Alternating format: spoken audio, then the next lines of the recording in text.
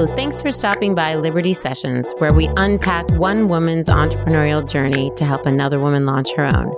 I'm your host, Netta Jones. Please join me as we start liberating dreams, one episode at a time.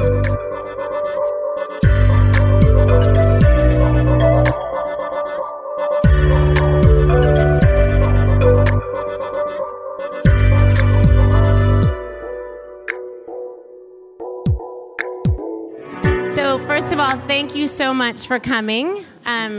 We are beyond happy to have you.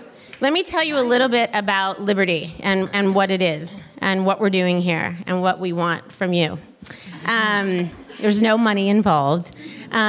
So basically, Liberty was created to do two things: to celebrate and support the women who are entrepreneurs in our city and our country. And then we also want to inspire and equip those who want to be entrepreneurs. And the way we do that is by telling stories. So you can listen to our podcast, Liberty Sessions, on iTunes. You can come to our live events and listen to these lovely ladies, which you'll get to do in just a quick minute when I stop yammering.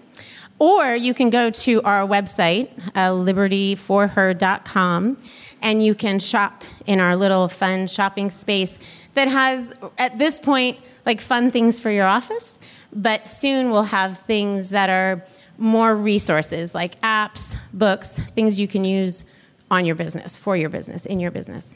So I'm going to let our panel introduce themselves. Oh. Yes, and Tamara, why don't you start? Hello. Am I on? Yes. I'm Tamara K. Honey. I am the creative director and principal of an interior design firm called House of Honey. We have studios here in actually South Pasadena and in Montecito. Shall I say more about myself? What else?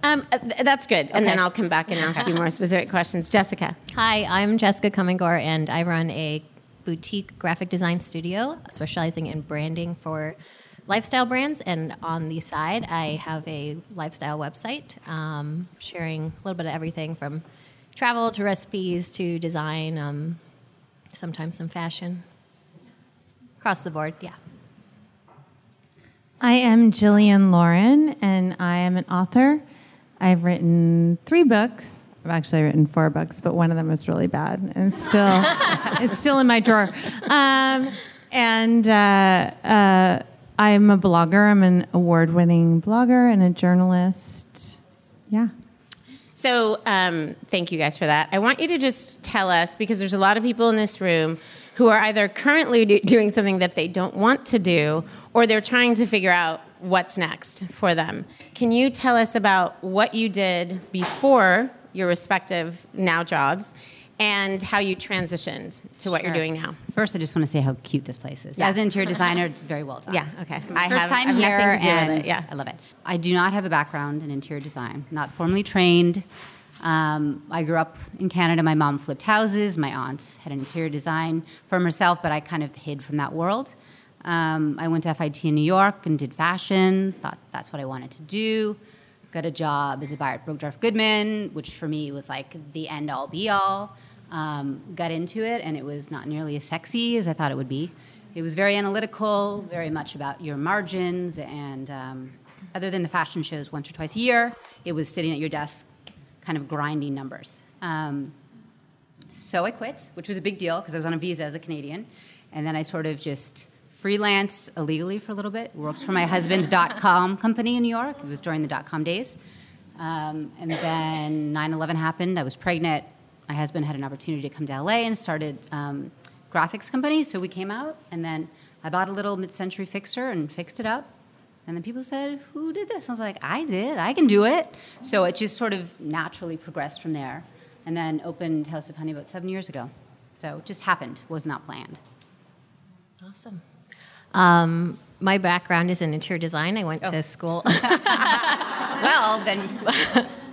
I went to school downtown at FITM and studied interior design and decorative arts and started working at an architecture firm on the west side out of college, and was young and kind of pigeonholed to the computer. So I was sitting behind the screen all day long and didn't really have a creative outlet. So at the end of the night, I would come home and blog pretty obsessively. So I started to grow an audience on there and just found that I enjoyed being behind the computer more than doing interior design. It still plays a large role, I think, in the work that I do and still informs a lot of the work I do. But knew deep down I wanted to make a leap and very prematurely did it 6 years ago. So, yeah, took a chance and it's been a roller coaster, but I feel like I'm just getting at a good place 6 years down the line. I'm just going to brag for her because she won't brag, but her clients are like Nordstrom and West Elm. And so it's not like when she says, I'm like finally finding my way, she found her way. She's more than found her way. Jillian. So I am the suckiest interior designer you've ever met. Like, my great goal is to just not have, 400 toy airplanes on my kitchen counter at any given time. So I hope to befriend you both and take advantage of your expertise. I am an author, but what I love that I've heard from both of you is about just starting. Just starting when you don't feel qualified and you don't feel like you have all the, degrees or anything that you need, because like that is what I believe about writing, and writing is what I do.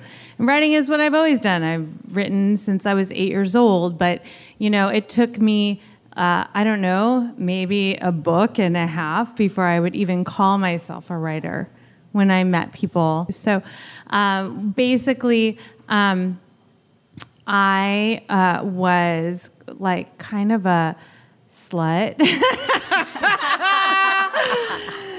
I really was. Can you qualify that really quickly in case not everybody knows the book? In a fairly high-profile way. You were a paid professional? So I was sort of like, I don't know, I like to call it like a quasi-prostitute. In terms of, I had this boyfriend when I was barely 18 years old who was the Prince of Brunei, which was at that time the wealthiest country in the world. And it's a small country in Southeast Asia on the island of Borneo. And I lived there with a lot of other women that also were his girlfriends. So I wrote a book about that 18 years later. But that's not your advice. You're not saying don't do just that. To clarify, right?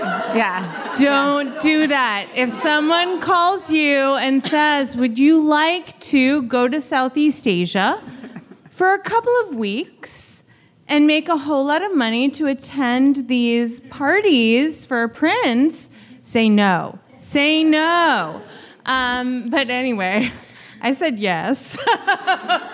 And due to my poor boundaries and, I don't know, whatever, just due to my poor boundaries. And actually, you can hear, we did a full podcast together, and you guys can hear the whole story.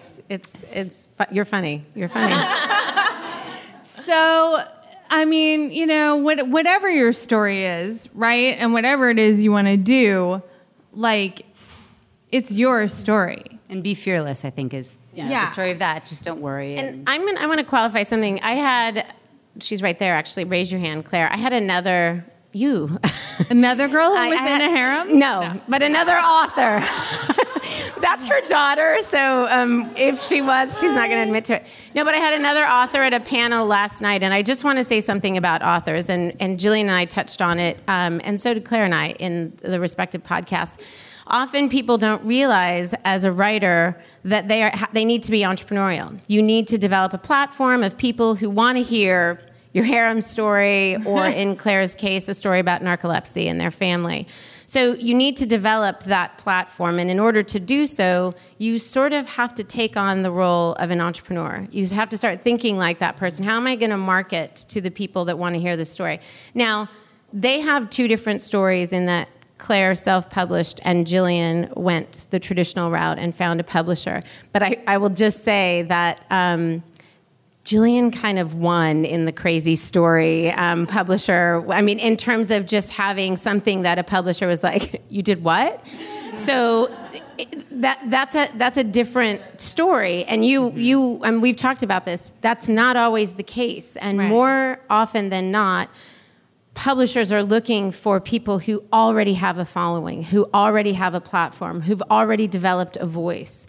And so that's something that that's a distinction between them. But in both cases, it takes thinking like an entrepreneur. It takes thinking like a business person to establish that and to distinguish yourself from the other millions of people out there who want to be authors and who want to write, especially now with blogs and so many people who I think do call themselves writers or authors, without having anything published, actually. Well, I think if you write, you're a writer. Okay, well, we'll get into that in a second. So all of you at some point, and you've sort of described that you made, and you didn't actually talk about, you didn't go from harem to writing. You've been writing since you were 8. You spent some time as a hair, do you call it stylist? Dresser? What do you call it? Doing hair. I did hair. I was so bad. I was really, really bad at doing hair.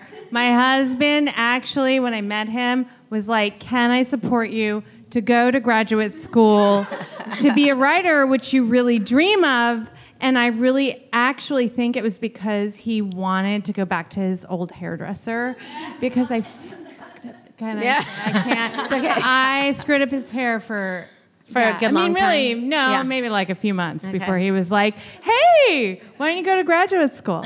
It's okay. It all worked out for him. My husband did a similar thing. Yeah, but I did. I was... Not with hair, but what did Ryan do? What did you do? I always was buying furniture, and there was nowhere to put it. He's like, well, why don't you open a shop? Yeah, exactly. And I was like, great. So I can do design and have a shop. Perfect. So that's really how that started. Okay, and I was just going to get into an attic full of crap, he called it. and did you at that point when he said that? Because my next question is, why did you become an entrepreneur? Were you looking for financial freedom? Were you trying to store furniture? What was the? Okay, it wasn't my thing. And I think it was that sort of. Maybe it was at Bergdorf Goodman and doing window design, and I've always sort of fantasized about the retail and the design. So a way to kind of create a studio and do both is where the brick and mortar idea came. Up until then, I just worked from the house with assistants. And it was a big step, and then it gave me more of a presence, I think, and more of a legitimacy for my potential clients, and then the clients kind of grew as that. I was going to ask you that question. So many interior designers wouldn't naturally think, I need a physical brick and mortar. No, and it was a weird time because when I really started interior design, it was very much everyone was an interior designer, do it themselves. And I'm not being rude at all. I think everyone has a great eye, and that's perfect. But I needed a way to sort of differentiate for what I did from what everyone else could do at home. And it was the time of Domino starting and all of everyone being their own designer. So having that physical presence is really having a physical important. presence really, and it even helped me understand and give me a place to sort of showcase my style and my freedom. What do you think was, so you take this entrepreneurial leap because you're trying to unload the attic. Yeah. I mean, that's your reason. Literally. And support artists, which is where it then became. Okay, yeah. So there was more. And I'm sure there was just I want to exercise this passion. I want to this art form. Absolutely, and I think the business side was never really my strong suit. And I learned a few years in that I needed support, and I brought on a president, which really changed the game for me. And for anyone, it could be an assistant, it could be a president, it could be a partner. For me, it was a president who could deal with all the things that I wasn't. I knew my strengths, and I knew it wasn't. Negotiating contracts. It wasn't running the business side. It wasn't new development. So allowing our president now, who is really upped our game now that we're doing more commercial, gave me the freedom to really focus on what I was good at, which was the creative. Otherwise, it was just too much. How many years before you could hire a president? 5. Okay, so just, I think context is important. Yeah, and it took me, I didn't even think about it. It was like I was just growing and realizing I can't do all this well. Something's got to give. And so at 5 years, I know you're president, and yes, she's quite something. And probably that's not easy for all of us to find somebody like that to afford. Right. I'm just going to call it what it is. Assistant. Yeah. Anybody who you feel can kind of work with you or for you to help you out to see your vision. So, but where I was going is it was an investment. It was a decision I may even be taking a step back financially, but I know that if we will get 2 steps forward by making this decision. Yeah. Okay, thank you for that. Yeah.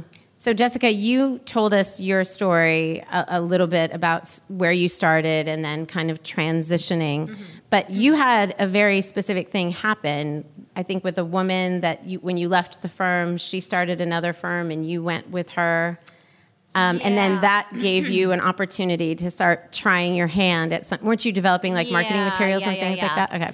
So I guess to expand on the transition from interiors to graphics, I was working at this architecture firm on the West Side. It was like an 85-person firm with many departments. So there was graphic design, landscape architecture, and interiors. So I was working in the interiors department. The recession happened, and 30% of the staff got laid off. I somehow remained, but my boss, who was the head of the interiors department, decided she wanted to go back to having her own business, which she had before she merged with the architecture firm.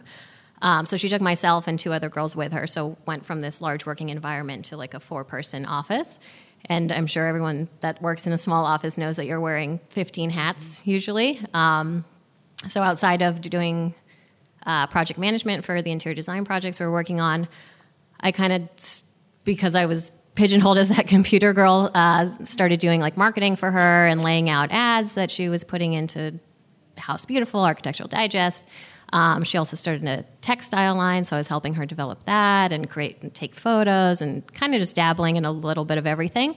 But like I said earlier, I think my heart really was in behind the computer, exploring Creative Suite, and just knew deep down, even though I loved interior design, I really wanted to take this leap and transition out of that industry, I guess. I mean, design is so hand in hand. It's like, what are you applying it to? Is it a room? Is it a website or brand identity or fashion? I feel like it goes so hand in hand. That I was just lending like the skills that I learned in interiors to graphics, and worked for her for about 3-4 years and decided to jump into working for a woman that had a pretty small graphic design studio, and only spent 6 months there before I just had this overwhelming urge to take a leap. And I was getting enough freelance inquiries at the time that, again, very naively thought I could do freelance full time. And so that was...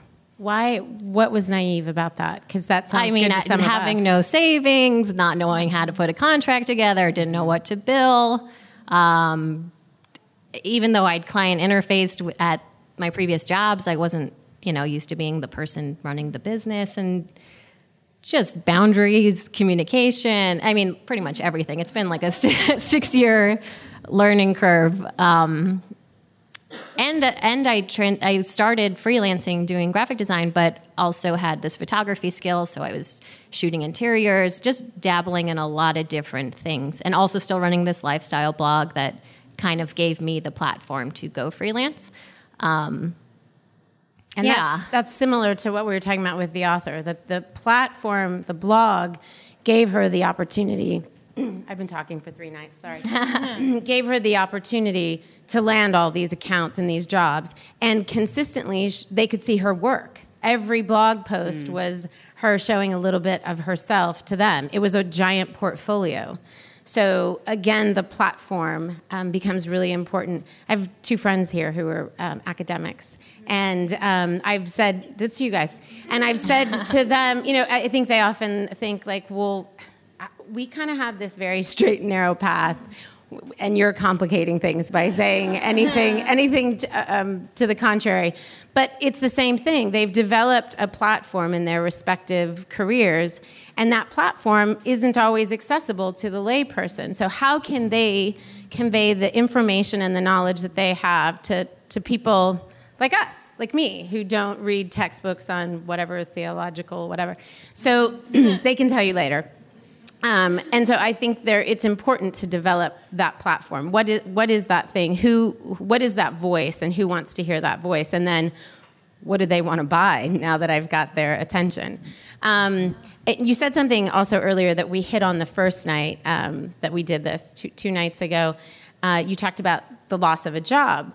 And somebody in the audience said, it's so risky to be an entrepreneur. And somebody on the panel said, it's so risky to have a job. It's so risky to count on somebody else for your financial future. And there were lots of nods, like I can see some now, that you're putting yourself in somebody's hands entirely. And your ability to expand, to contract, to move the needle is, you don't have as much control as you may think. So sure, up front, the 401k and the steady paycheck and the nice office and all those things, like an organized life, you're probably going to give that up. But you have some control. Even those of us, and I'll just speak for myself, I won't point fingers because I don't know everyone's situation, but when it takes a long time to get to that point where you're actually profitable, not making money. You can be making money from day one. You can be bringing revenue in from day one. But when you're actually profitable, it can take a long time. And you just have to sort of, I always say, pack for that kind of travel. If you know it's a 90-day trip, you'll pack 90 days worth of black clothing that you can roll up and use several times. And you have to be prepared for that. So sorry to go off, but I just wanted to say that because I thought it was a powerful thing that was said. Even if you're launching something on the side or thinking of developing a platform on the side, I think it's something to consider. So Jillian, we talked about how an author is, in fact, entrepreneurial. You went a very traditional route in that you had the fancy publisher, and you were able to get that deal, and that book was a New York Times bestseller. And it's not, I tease about the subject matter, but it's a great book. It's a great read. It's well written. And that didn't come from that being the first time you wrote something. So tell us a little bit about, for you, what it meant to develop that as an art form before you could actually turn it into a profitable business. Right. What I hear from Tamara and Jessica and you is about like the time it takes to develop this. And like my husband likes to say, I'm the overnight sensation that took 10 years. And I think that I was always very reticent to write my first memoir, my first slutty memoir, because I knew that would pigeonhole me. And I also knew that I was a serious writer, and that, that I was a person of depth and substance, and that, I was in conflict with that a lot. And it was only when very organically this story started just like knocking on the door of my consciousness, and I realized that like this was the story I had to tell, that I really did write it. Like I urge people to come at it from that perspective. Like the platform and the social media and all that stuff and is super important. And I put a lot of work into that. I really do. And it has helped my career a lot. And also, it's a very enjoyable way for me to connect with my readers and with, particularly like, there is this salacious first memoir. My second memoir is about my kids who are both adopted and both have special needs, and that is a whole online community that I feel really moved to be connected with, and my platform, which feels kind of like a dirty word in some ways. I'm like platform and branding and all this stuff seems so disconnected, except really for me, that's just about to express who I am and to connect with people. I was going to say, I understand why you're saying that about the word platform and brand, but just use the word voice. Yeah. Once you develop that voice and that audience who cares about that voice develops a relationship with you, you're doing the same thing. It's the same thing as developing the platform.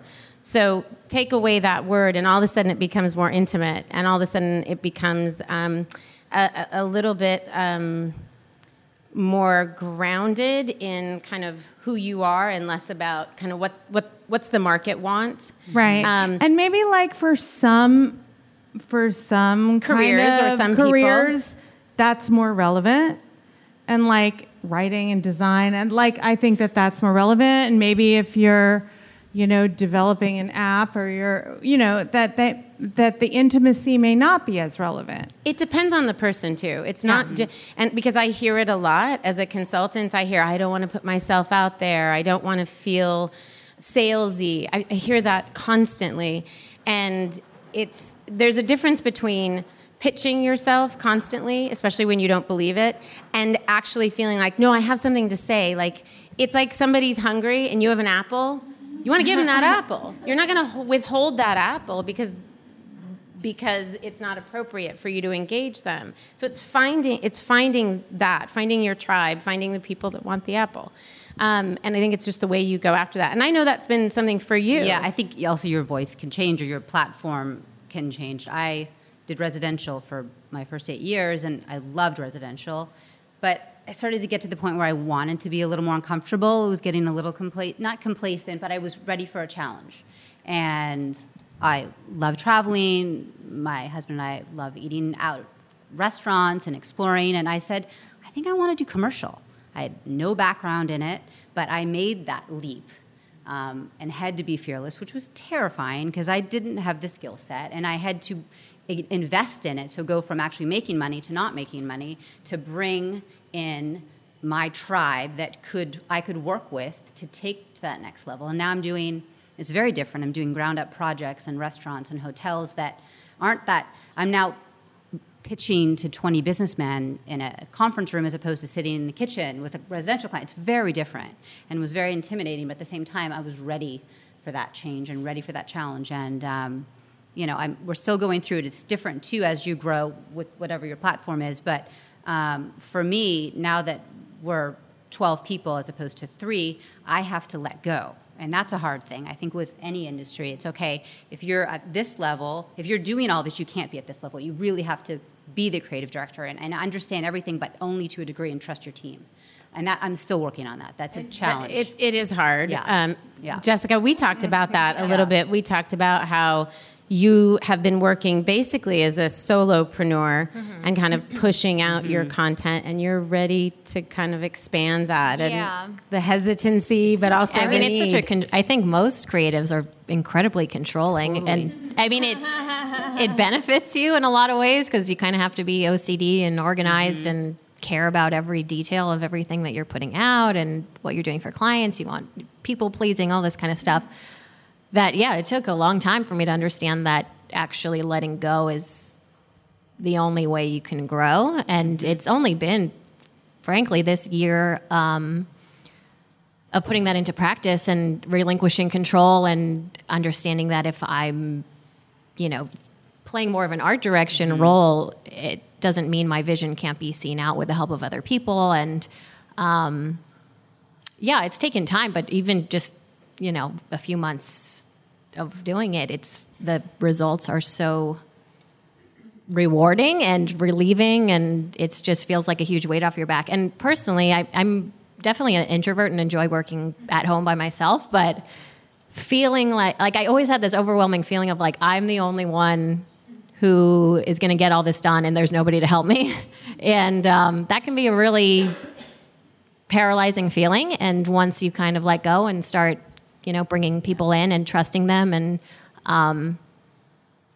it just feels nice to feel like you have help and people to fall back on, and everybody's supporting like an end goal and working towards something together. And it's trial and error, right? Big you don't time. Figure it out right away. Absolutely. And I would just say, I don't even know if it's just creatives. I think anybody who's developed something, who is an entrepreneur, who really owned an idea and is pushing it out there, is controlling of that because it's their baby. I mean, who calls a mother who really loves her child controlling? Like, she's doing her job. So it starts to feel a little bit like that. I want to say something. There's actually somebody, I don't see her right now, but who's here today, who asked a question on our live podcast question, Q&A. And the question was very similar to what you two were talking about. It was, she is a creative, and she said, how do I expand and bring other people in, but don't diminish, and this was an issue for you, don't diminish kind of that quality control and that aesthetic. And the answer I gave, and I want to hear from the three of you, is basically you have to set up systems. If you think of like a Starbucks, somehow that little coffee shop in Seattle figured out a way to develop a system so that every time somebody orders a cup of coffee, the same thing gets pushed out. So that meant somebody sat there measuring exactly how much coffee needed to go in the little glass and get pressed, and then how much steamed water needed to go through the whatever, and literally with a manual, writing a book. And this book was going to go out to, let's say they opened the first 10 stores. I don't really know the story, but let's just say we can imagine that would be the case.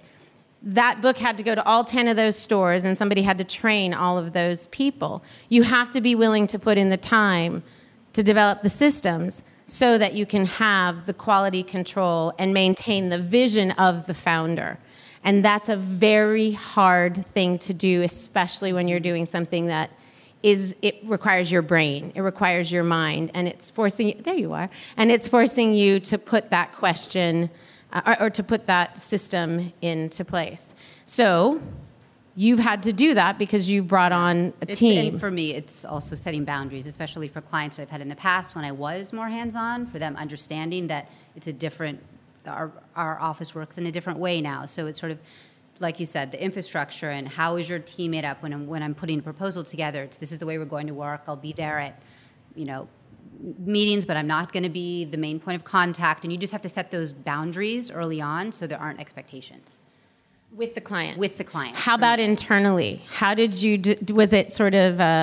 We're really collaborative. And as our company is growing, I'm very much... I want you guys to tell me how we can make this better. Let's work together. I'm looking to you. A lot of the, it seems to be all women that I've hired. Wasn't intentional, but we're a team of 12 women. Just better, sorry. We had one guy and two guys back there. But, I'm trying to grow this team so they feel like they can take ownership for their projects. And I think a lot of them have come from bigger firms like Gensler and architecture firms where they were just used to being in one place doing one thing. So they were like, I don't know how to go about negotiating what this should be or how to understand how to do site visits. I had one job, it was CAD. And, there's different parts of that with the design world where I think people are used to be compartmentalized, and I'm trying to create a team where we're collaborating together to create something bigger. But what about on that creative thing, which is, I think, the real question? Yeah. You wouldn't ever let a junior designer send something to a client without you looking at it. No, but I want to hear her mind so she can show me something, and then we can say, great, let's run with that, but please do tell me what you're thinking. Because otherwise, she's not going to grow as an artist, as a designer.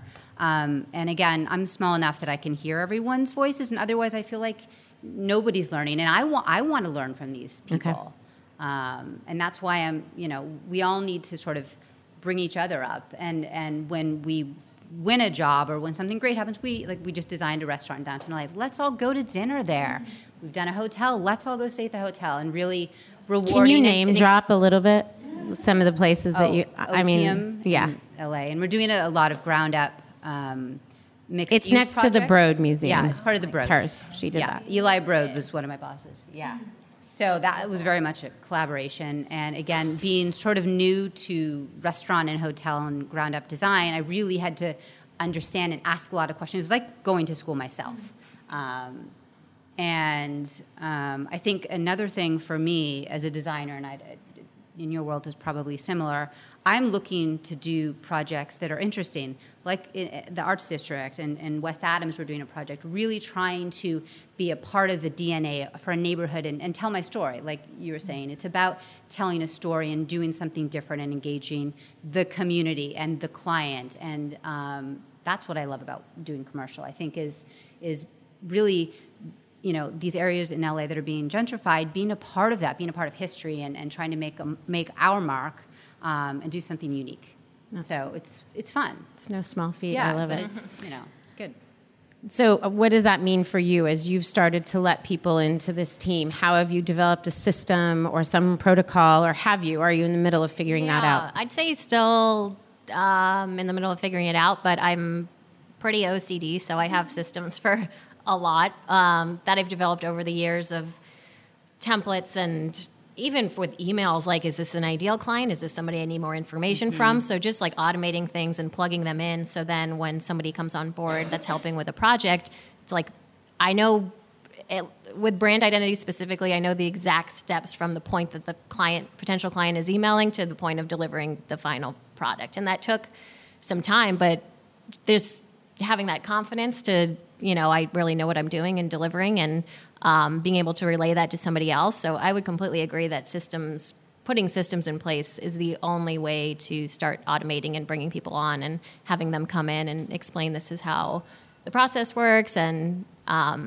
usually after like one project, they're already kind of accustomed to the way that I'm running it. And systems they made that mistake once, and then they never make it again. And then they were gone. Yeah, exactly. So a little bit different for you, but I also want to talk about, as a writer, if you don't have a system, literally blocking your day, finding time to find that creative voice, time to edit, there is also a system that you have to put in place. And then for your team, it could be your friends in your co-op that you write, that are also writers. Like, how do you identify who should read your work and give you feedback? Like, what is that for the writer? So a couple of different pieces here. And like, one is about, the fact that I'm my own boss, right? And so, like my husband likes to say, the fact that you're your own boss means you never get a day off, and like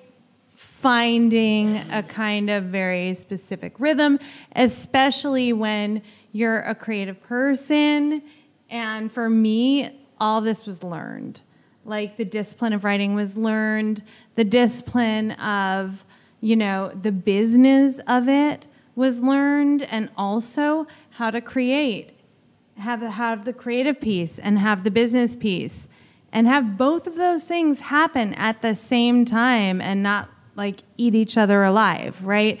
Because I have this social media platform. I have all this stuff.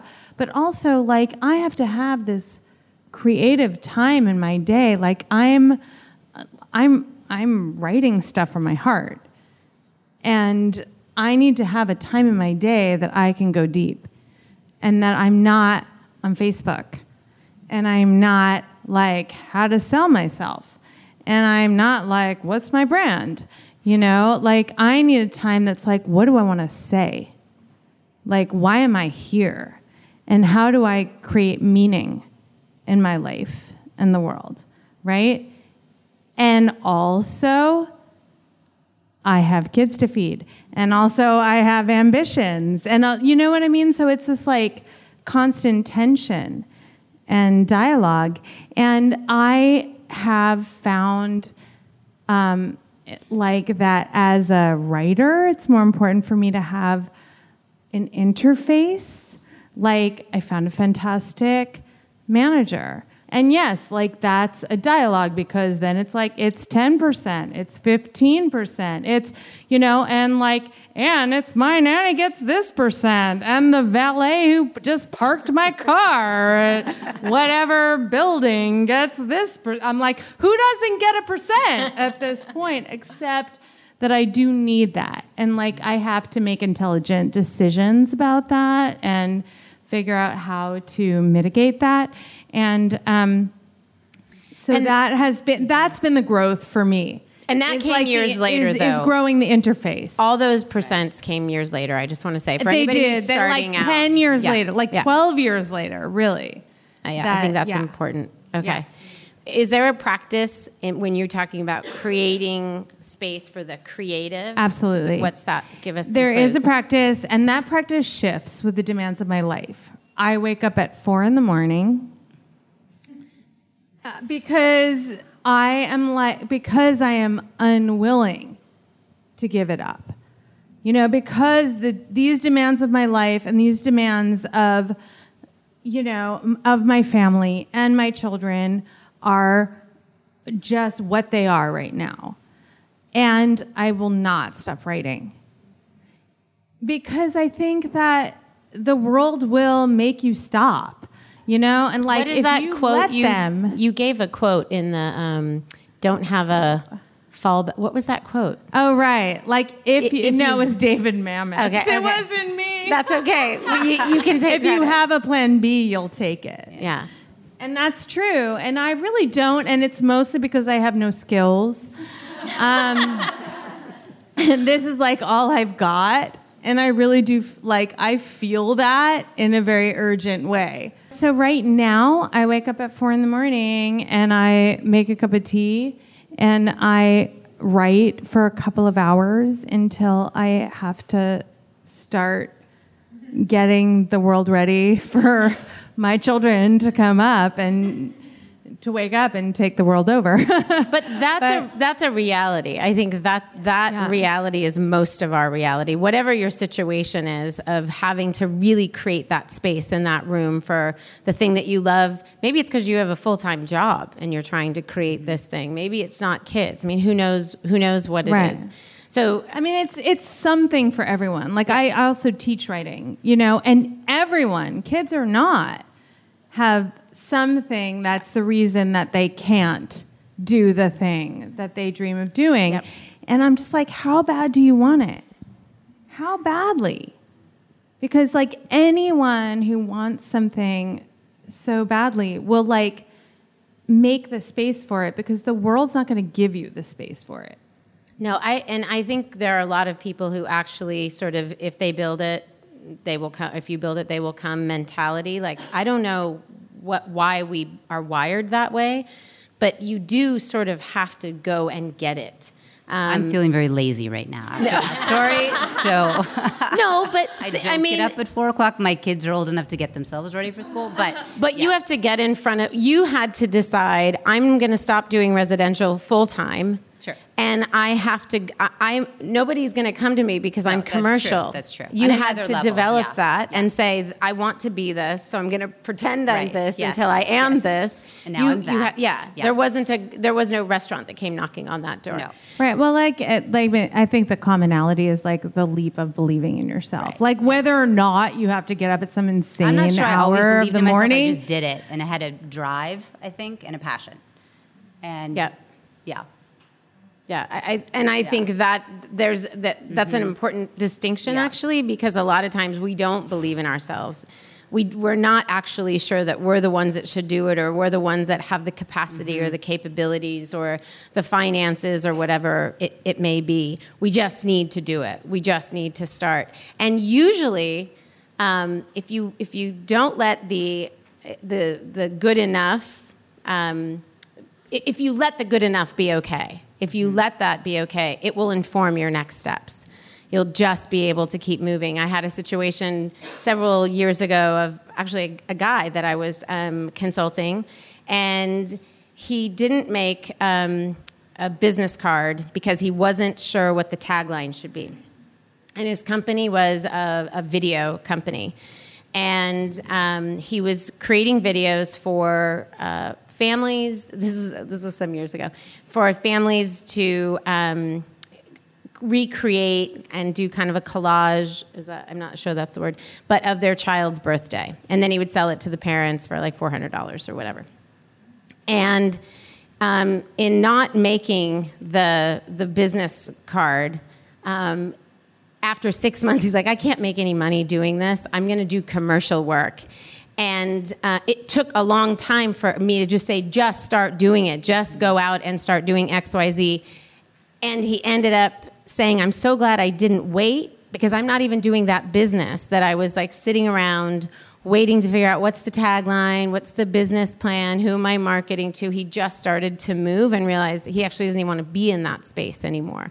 So sometimes you do just need to begin. Yeah, you do. I mean, and just to speak to that point, early on, I just took any job. Well, fine, I'll take it, just kitchen, bath, to it. Now we interview our clients.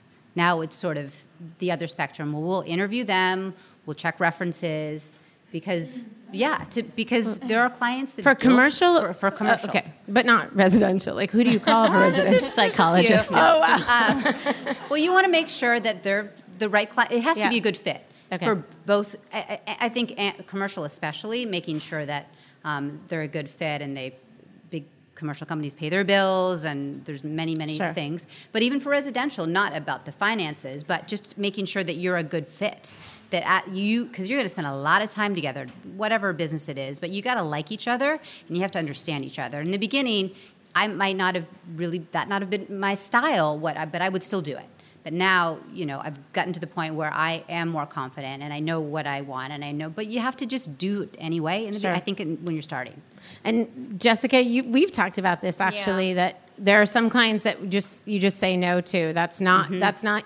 I don't have anything to say to that job that you might want to hire me for. Yeah, I think over time your ideal client starts to show itself, whether you are getting clearer on, okay, every time I work with people like this or brands like this, it seems like a really natural fit. And for me, that's kind of shown itself over the years. I used to, like you were saying, take on every client and just, trying to make ends meet financially. And yeah, they're not always success because you didn't listen to your gut or it's just not a match. I mean, I work mostly with women, 100%. And sometimes I feel like I have like different red flags. And sometimes when men contact me, I'm like, I don't know if this is going to work. But I do have a male client right now. It's going fine.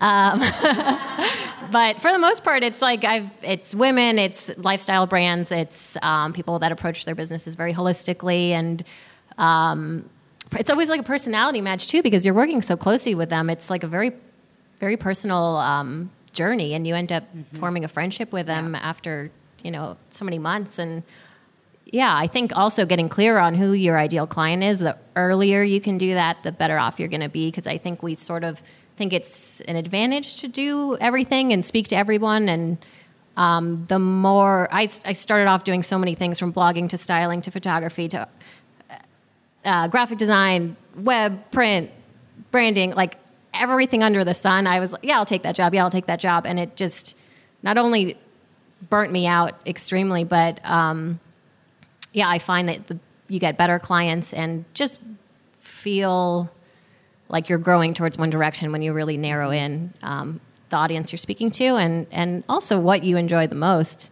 Because I think it's okay to take services out that, and being more inward about what do I actually enjoy versus what are the external expectations of what I should be doing. You're going to be better at it. Exactly.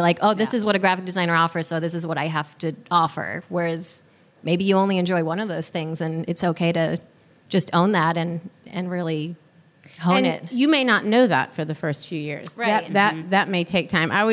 It's a very general rule. It doesn't apply to everybody. But I often say to clients, the first 3 years are yeses, and in year 4 you can start to say no. You can start to really distinguish the jobs you want to take from the jobs you don't want to take, who you are in terms of you being a brand, and how you want to continue to work with other brands.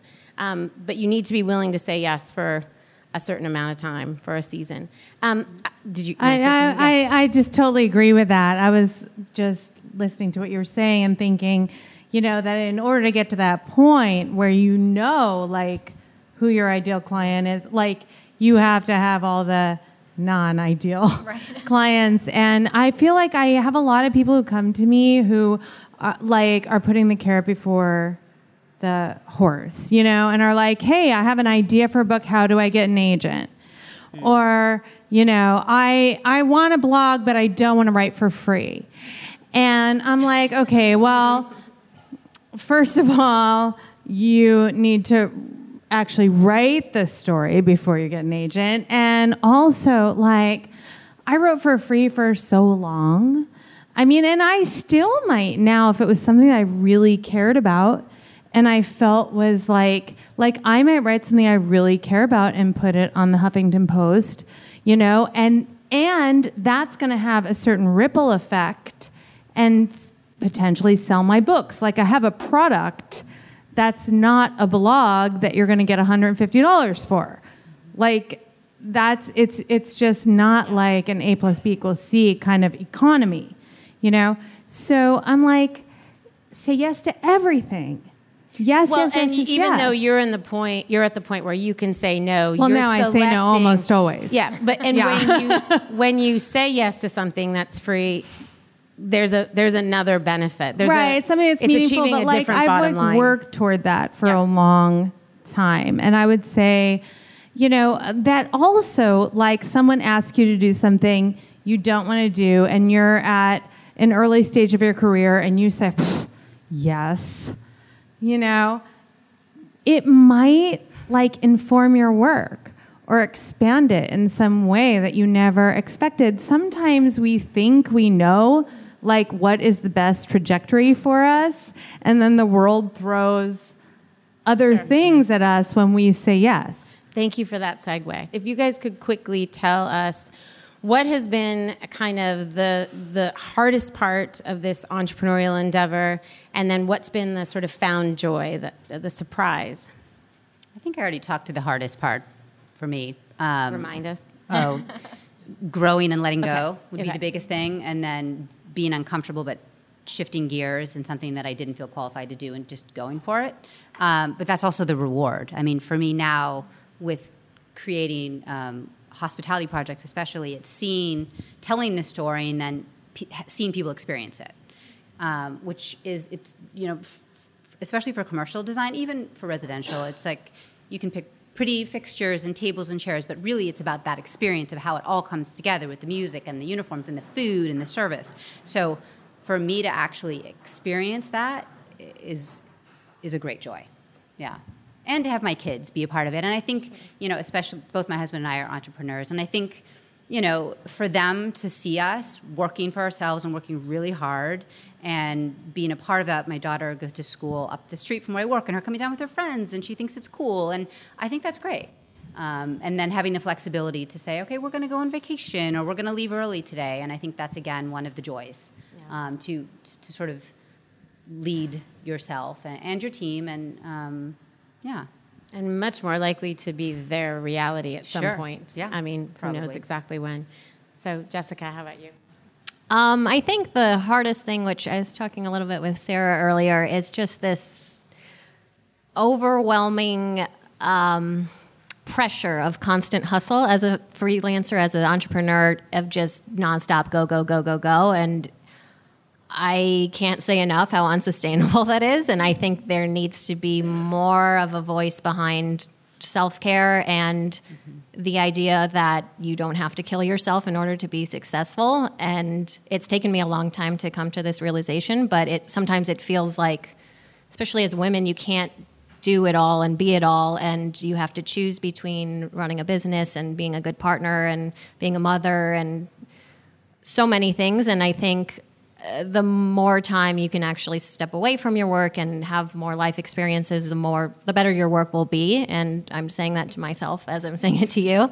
But just, more of a dialogue around not having to, it's just like permeates the online creative world specifically, of like hustle, hustle, hustle, go, go, go. What are you working on right now? What are you doing? And you feel the need to constantly be going. And I think it's even more important to be slowing down and reevaluating, if we're working for ourselves, why does it feel like it's more work?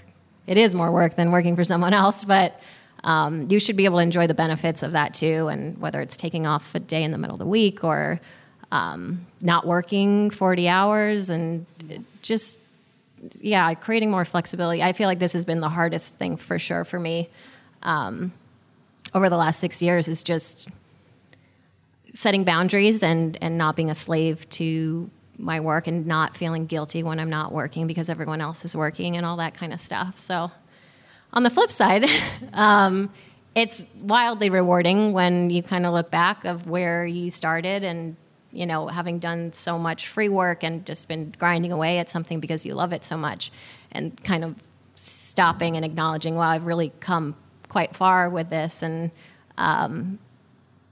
taking more moments to kind of celebrate those realizations. And you kind of have to find your tribe to celebrate with, because sometimes you're just alone and you're like, great, I did that. And it's like if a tree falls in the woods and no one's there, does it make a sound? Jillian. I think your jobs sound really sexy. I would like those jobs. I think that my writer friends and I always say, like, there's no end to the humiliations that we suffer. And I think that that's true of all creatives, It's really hard, except that I am doing exactly what I dreamed of doing. The office I'm in is like, all of these crazy powerhouse, super intellectual, amazing women who, maybe 5 years ago, I only could have dreamed of being in the room with. And now we're like, hey, do you know an editor at Vogue? I could, and it's like these connections and this life, it's definitely not easy, but it is really a dream come true. That's awesome. You're like my segue master. So last question from me, and then we'll take a few from the audience. So I named this company Liberty because the hope is that we could liberate women through entrepreneurship. That when you pursue your calling and you feel like you're doing the thing you were meant to do in this world, that you would feel free in some way. And so I always ask at the end of the podcast, what does it mean to you to be liberated? I should have known that. I didn't know. To be liberated. I think it's just everything we've talked about. I mean, I'm an only child and a control freak, and I love to have the freedom to really come and go, work on what I want when I can. Obviously, it's a bigger process than that, but I think it's just not having that flexibility and really having the freedom to be with my family when I want to be with my family and not be told where I need to be at any given time, other than by a client or, a parent-teacher conference or something. But generally just feeling like I'm in control of my destiny and my designs and, where I'm going to go. And I'm not sure where that is, but I think it'll be my choice, so I think, I would piggyback on that and say pretty much same thing of, even though it doesn't always feel like you have the choice working for yourself, when you really, you do, and you don't have to take on every client. You can choose who to work with and choose how to spend your day, and the world's not going to explode if you don't answer emails and all that kind of stuff. So just, and the power to shape your business and what you want it to look like, and that can change over the years. It doesn't have to be, I made this decision 10 years ago and I have to stick with it, and just liberated through flexibility, I think, of not feeling pigeonholed to one thing or one style of working and being able to we don't have evolve. A lot of control, then the world is pretty messed up right now, I think. So It's nice to have a little of our own. Yeah, exactly. I think that, to me, to be liberated, I can't always control exactly, the external factors in my life, but as a creative and as someone who demands that I get a certain amount of hours in my day that I get to carve out for my creative life, I always have a space to be liberated in my imagination. I love that, and that is good. Julian gave that answer when we sat down together, and it reminded me of every story you've heard of somebody in wartime or in J.K. Rowling. Yeah, just in the worst of circumstances, and you ask them what gave them the fortitude to hang in there, and it's often that in their mind they were free. In their mind they weren't in any kind of captivity, and I think that's really important as we, in our own special way, sort of liberate women. So thank you for that answer. So this cord will not go very far. So if you have a question, come to me. Who has a question? It's been really great so far. Thanks. I'm a jewelry designer, and so I have products that get out, and my business has been doing well for the past 7 years, but I'm ready to take ownership. I've just been putting out products, and they've just been going. And so I want to try a new direction, and I get you have to just go for it and trust your gut, but I'm what if I mess up? Have you been at a place where you thought you wanted to go one way and then it was oh wait, maybe not, you had to pull back or change course, something like that, and what'd you do? Yeah, I feel we'll mess up constantly. Yeah.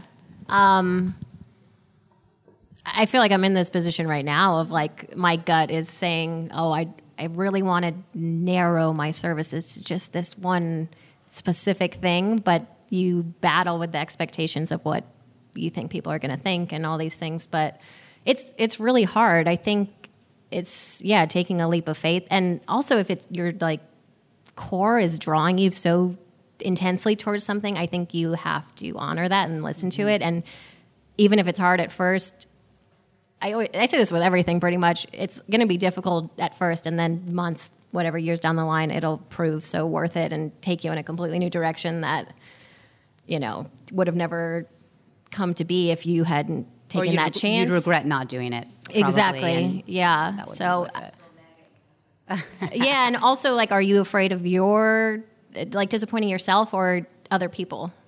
I guess, I feel like I know it's what I want to do, but it's a big risk. It's just something different. And so, and I have a good following, but so, I don't know. Yeah. I've seen some friends take their businesses in complete 180, and it has flourished in such beautiful ways that I'm like, and what they're giving to their audience now versus what it was before, where it wasn't necessarily aligned 100%. It's like night and day, and it's kind of awesome to see. But it's, sometimes just gotta take and it. I think for the entrepreneurial answer is often the gut. People will say, I just felt it in my gut, or my gut just said. And I think you start to see a through line where there's actually other things that have informed that gut. That gut is being informed by an experience, and you might not be aware of it. You might not be conscious of what that is. And so listen to it, because it's sort of the place where it's holding all those answers. And I would say more often than not, both in doing interviews, in talking to clients, I cannot think of one single person who said, I went with my gut and I regretted it and I made a huge mistake. It's often I went with my gut and it may not have been the end. It may have been a stop along the path, but it got me to the end. So I would say it's not a mamsy-pamsy, like, oh, I'm feeling like this. It's not with the wind. It's something that's kind of brewing inside, and it is being informed by real things and circumstances. So listen to it. I had such a new idea. It took 2 years just to figure out what I should call myself. So I'm at the beginning. I call myself a fun broker, because I'm kind of brokering a deal between two businesses to collaborate so they could both get their needs met. So, for example, this is very new for me too. I have a co-work space, and they need more people to come rent from them. So I said, why don't you have the yoga studio? I could put together an event, have the yoga studio come in, teach a sunset yoga class on your rooftop. Then you get people walking through and figuring out where you're at. But I have to come up with a proposal. I've never done that before. My background is journalism. I wrote for newspapers, so I enjoy the writing part. But I don't know what that looks like, and I don't know how to quantify my service. So maybe you guys could help me with some ideas? We have one person maybe. I think that's where you need to help. You need to find that person to help you. I mean, if you've never done it, you have to do the research. Find a consultant or go online. I mean, I didn't know how to do those things. I figured it out along the way. I asked a lot of questions. If there are people that ask people out to lunch. Just ask. I like to listen more than talk generally. And many times, I think one good bit of advice I was given way back is, when you're going into design, like, I'm going to have lunch with Kelly Worcester. I'm going to ask her a lot of questions. Or you find someone who's doing what you want to do or you're doing, and just take them out. You'd be surprised. People like to talk about themselves. People will tell you lots of things. I've called other interior design firms and just said, hi, I'm a fan.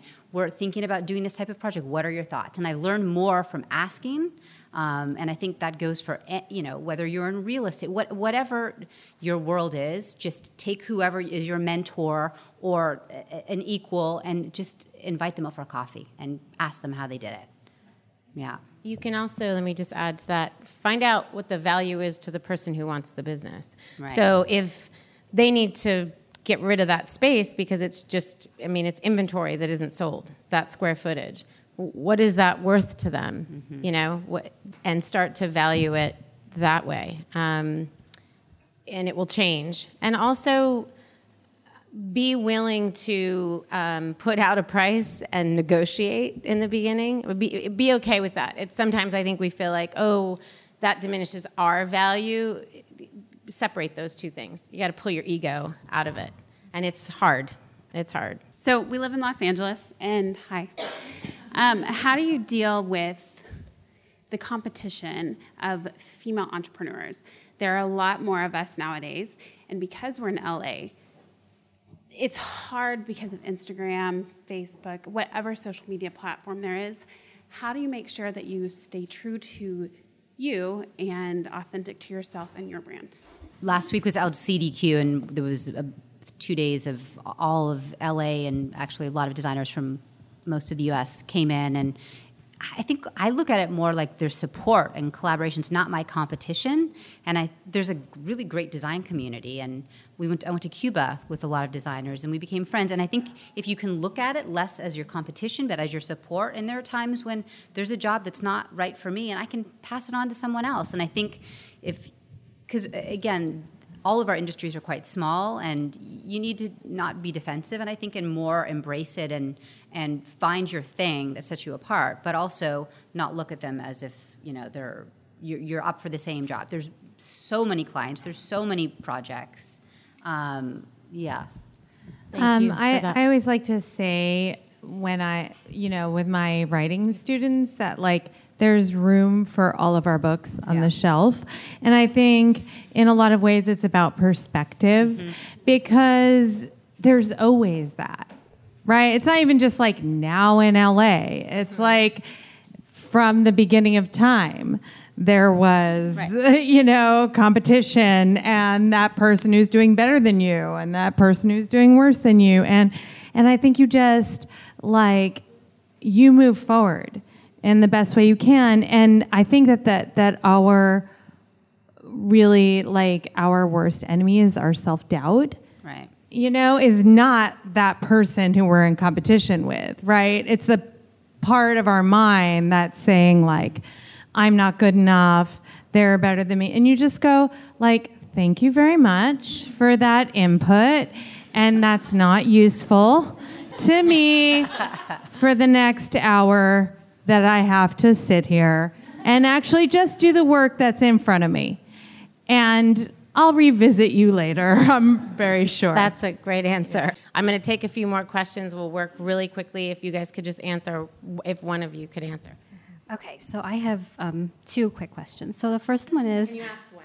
Yes, okay, I'll ask a more pertinent one. So I'm opening a small home and garden shop in Pasadena, and it was actually supposed to be a grocer. Which is called what and where it is? It's called Bloom Home and Garden. It's at the corner of Washington and Hill. And so it's actually supposed to be a grocer, and that's what I plan to do. I had a permit issue, yada, yada, yada. I have the space, I have to pay my rent, so I'm doing this other thing, and I went to interior design school. I've been sitting in the store for 6 weeks, and everyone's like, when are you opening? And I always say, in a couple weeks. And at what point do I open the doors? I know... Tomorrow. Right now. I just mean, when you're trying to, literally open the doors, whether it's, send your script somewhere or whatever it is. At what point... When you're I don't think you're ever going to be ready. Yeah, you're never ready. No, I was you're going to say paying the what rent, Netta just was open saying. the doors, people will come, you just keep do going, it. figure it out. Just open the doors. Yeah, tomorrow I'm Unlock going the to door. drive by. We'll all be there. I was need saying plans. early June, so No, you need to. And do it. some of that is And it's the perfect timing. It's summers. You may not be ready what you think is ready. We don't know. We don't know what your ready is. And as long as we're having a good experience of whatever it is. So if you have one thing that you can offer us and we can have a good experience, we'll come back. So make sure we're having a good experience, even if it's that one thing. This is a good way to get your business out there, too. You should go to a lot of these and just say, ask that question. Call it a soft opening if it makes you feel better. There you go. Yeah. Good answer. Hi, thank you for all the wisdom and experience that you shared with us tonight. I'm just wondering if there is, if any, a resource or book or philosophy that influenced your business part of your career in keeping focused, moving forward, growing, et cetera, not so much the creative process. Anyone? Not for me. Okay. What was the question? A book. So actually, Sarah, are you holding that? Sorry, are you holding that book? I saw you have it earlier. This was a recommendation. Sarah was on a panel last night, and she recommended that. I would say any Seth Godin book. Get your hand I would on. also say Big Magic by Elizabeth Gilbert is an amazing one. I would say The Tools. Do you guys know The Tools by Barry Michaels and Phil Stultz, which, I think, like both of us just gave answers that are not necessarily like completely business oriented. Like, I don't think you can necessarily draw that distinction. Like, here's creativity and here is business. Like, really, there's all of this area in between. And if it's going to get interesting, like those two things are married, So I would say The Tools. That's awesome. Okay. Do you have time? Yeah. One last question. Okay. Hi. So I'm in law school right now, and I one day see the opportunity and would love to advise and help these entrepreneurs, and especially just being a woman and like wanting to help people step forward and move into that space. But from a legal mindset, like what are maybe like the first few big things, like the humdingers that you're like, okay, I need advice on this. Like maybe it's writing up a contract or something like that. I was like say contracts. Yeah. Contracts. Okay. For sure. Contracts. Yeah, and to scary. the gal who was chatting earlier, contracts, the thing I get asked the most as a consultant is partnership contracts. Okay. And I feel like I've been a divorce attorney, and I'm not an attorney for many, no, it's not fun for many brands. So I think that's a good one. And I actually know, I'll talk to you later, but I actually know somebody who does exactly what you want to do. She's in New York. Thank you for coming.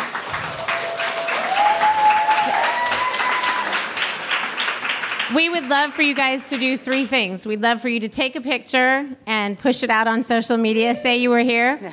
We'd love for you to use the hashtag #LibertyForHer, and then go to libertyforher.com and check out what we're doing, and email us. Tell us what you want more of. We want to create tools and resources for you guys. Thanks so much. Good night.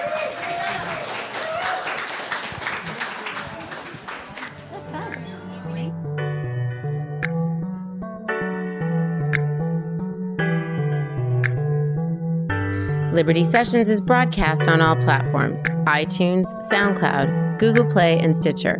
If you like what you've heard, please subscribe and leave a review in iTunes.